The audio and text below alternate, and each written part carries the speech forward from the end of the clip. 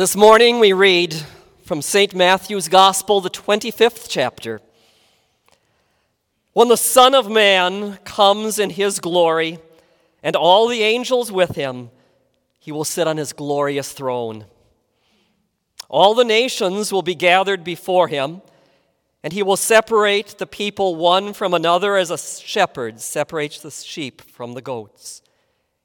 He will put the sheep on his right and the goats on his left.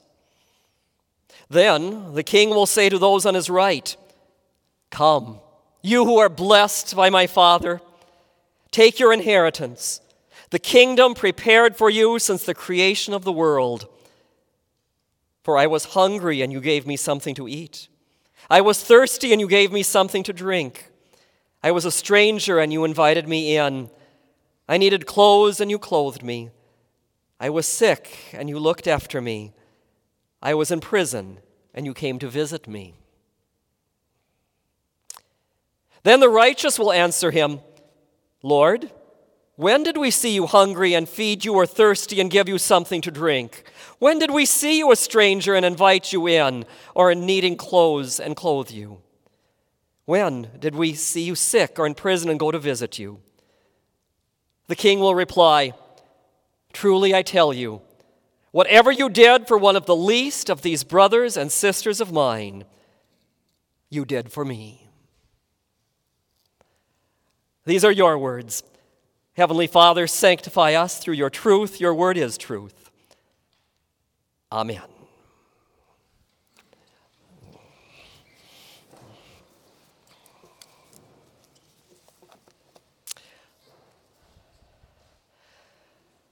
The court is now in session. Those words that we have just read picture the judgment day. The last judgment is such an overwhelming event that we're not able to really comprehend what's happening. So the Bible here presents the judgment day in terms of a parable that we can more easily understand, such as a courtroom with a judge and evidence that we can see. Now, before we look any further into this courtroom scene, we must understand something about what this parable does not say. It's important to understand the parable of the sheep and the goats in the context of the rest of the Bible. Matthew chapter 25 isn't isolated from the rest of Scripture, but we understand it in light of what the rest of Scripture clearly teaches. And that is that our salvation and our eternal life are a free gift that is not earned, but is given to us by God's grace and mercy. We don't get to heaven just by feeding the hungry or clothing the naked or welcoming the stranger or showing mercy. And neither do we know what faith looks like in the heart. We can't take it over to the sports and fitness center and put it on a scale and weigh it. We can't take faith over to Meyer Hall and put it under a microscope and examine it. Faith lives in the heart, and it cannot be physically seen.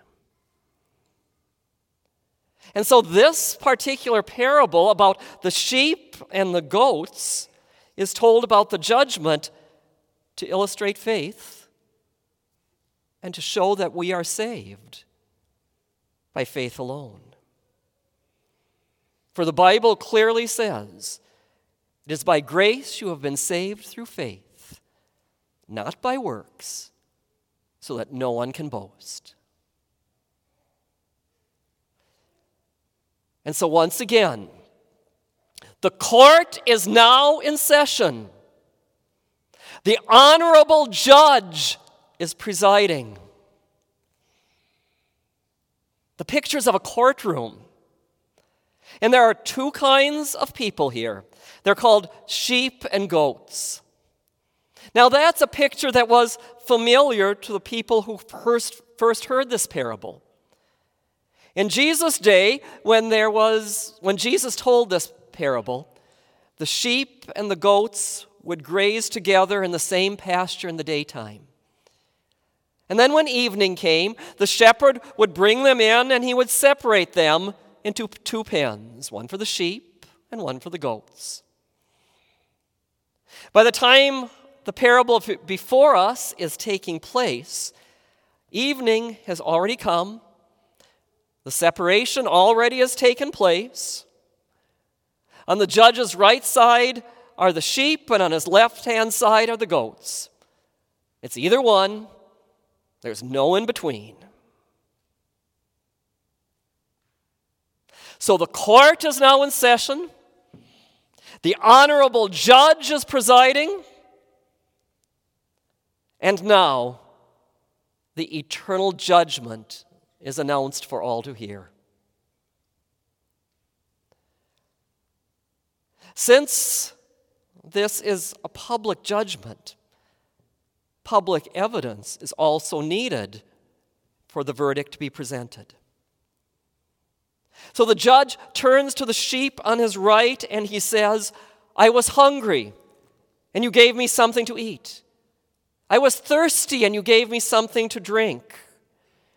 I was a stranger, and you invited me in. I needed clothes, and you clothed me. I was sick, and you looked after me. I was in prison, and you came to visit me."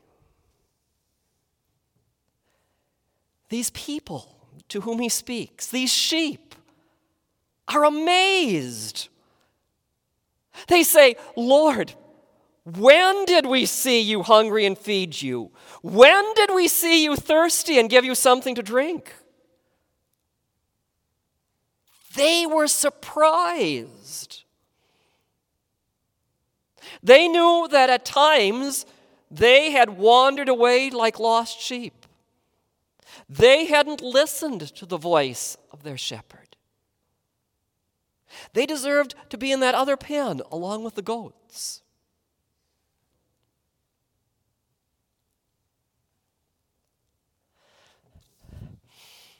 But there's something very important that I want you to notice about this parable.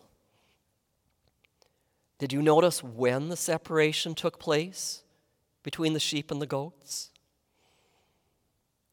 It took place before any evidence was mentioned. That's important. The separation is based upon who we are in God's sight, not what we've done. You see, only good works are mentioned because everything else has been erased by the blood of Christ. Those who know Jesus through faith are righteous in God's sight, and that's how he sees us, because he has made us holy by the death of Jesus Christ in our place. With his death and with his shed blood, our sins have been forgiven so that we are seen as righteous in God's sight. And the judge doesn't bring a single accusation against his sheep because the record of those sins is gone. Scripture says there is now no condemnation for those who are in Christ Jesus.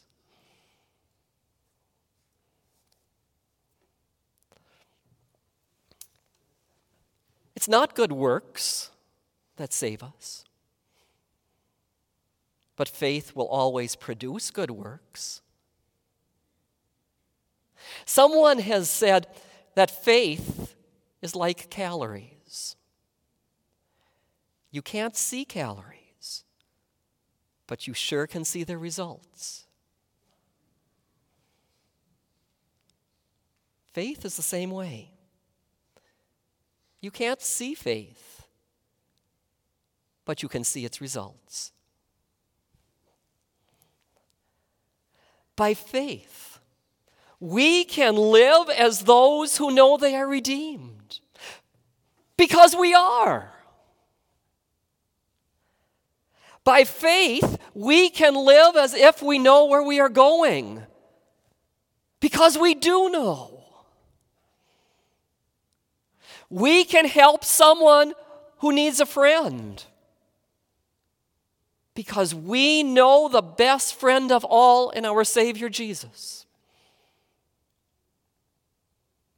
We can tell someone about the Savior who loves us and who gives us hope, because He's the one who has risen from the dead. Jesus says, "Whatever you did for one of the least of these brothers and sisters of mine, you did for me."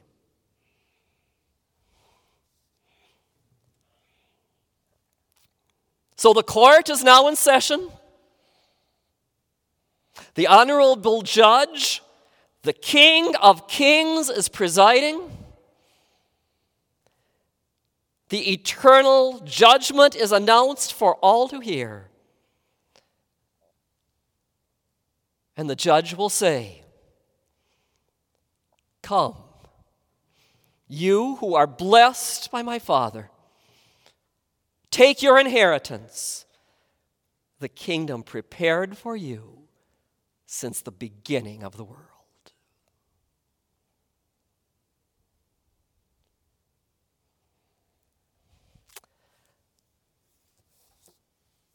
Let us also rise and pray.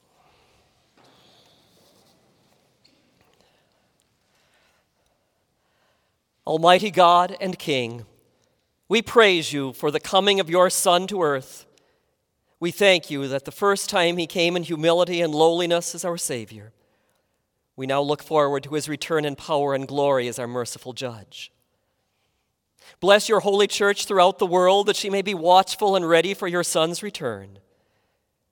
As we await the day when the Son of Man will come in his glory and his angels with him, and he will sit on his royal throne, keep us watchful and ready for his return. Keep us safe in your care. Make us merciful, serving you in all that we do.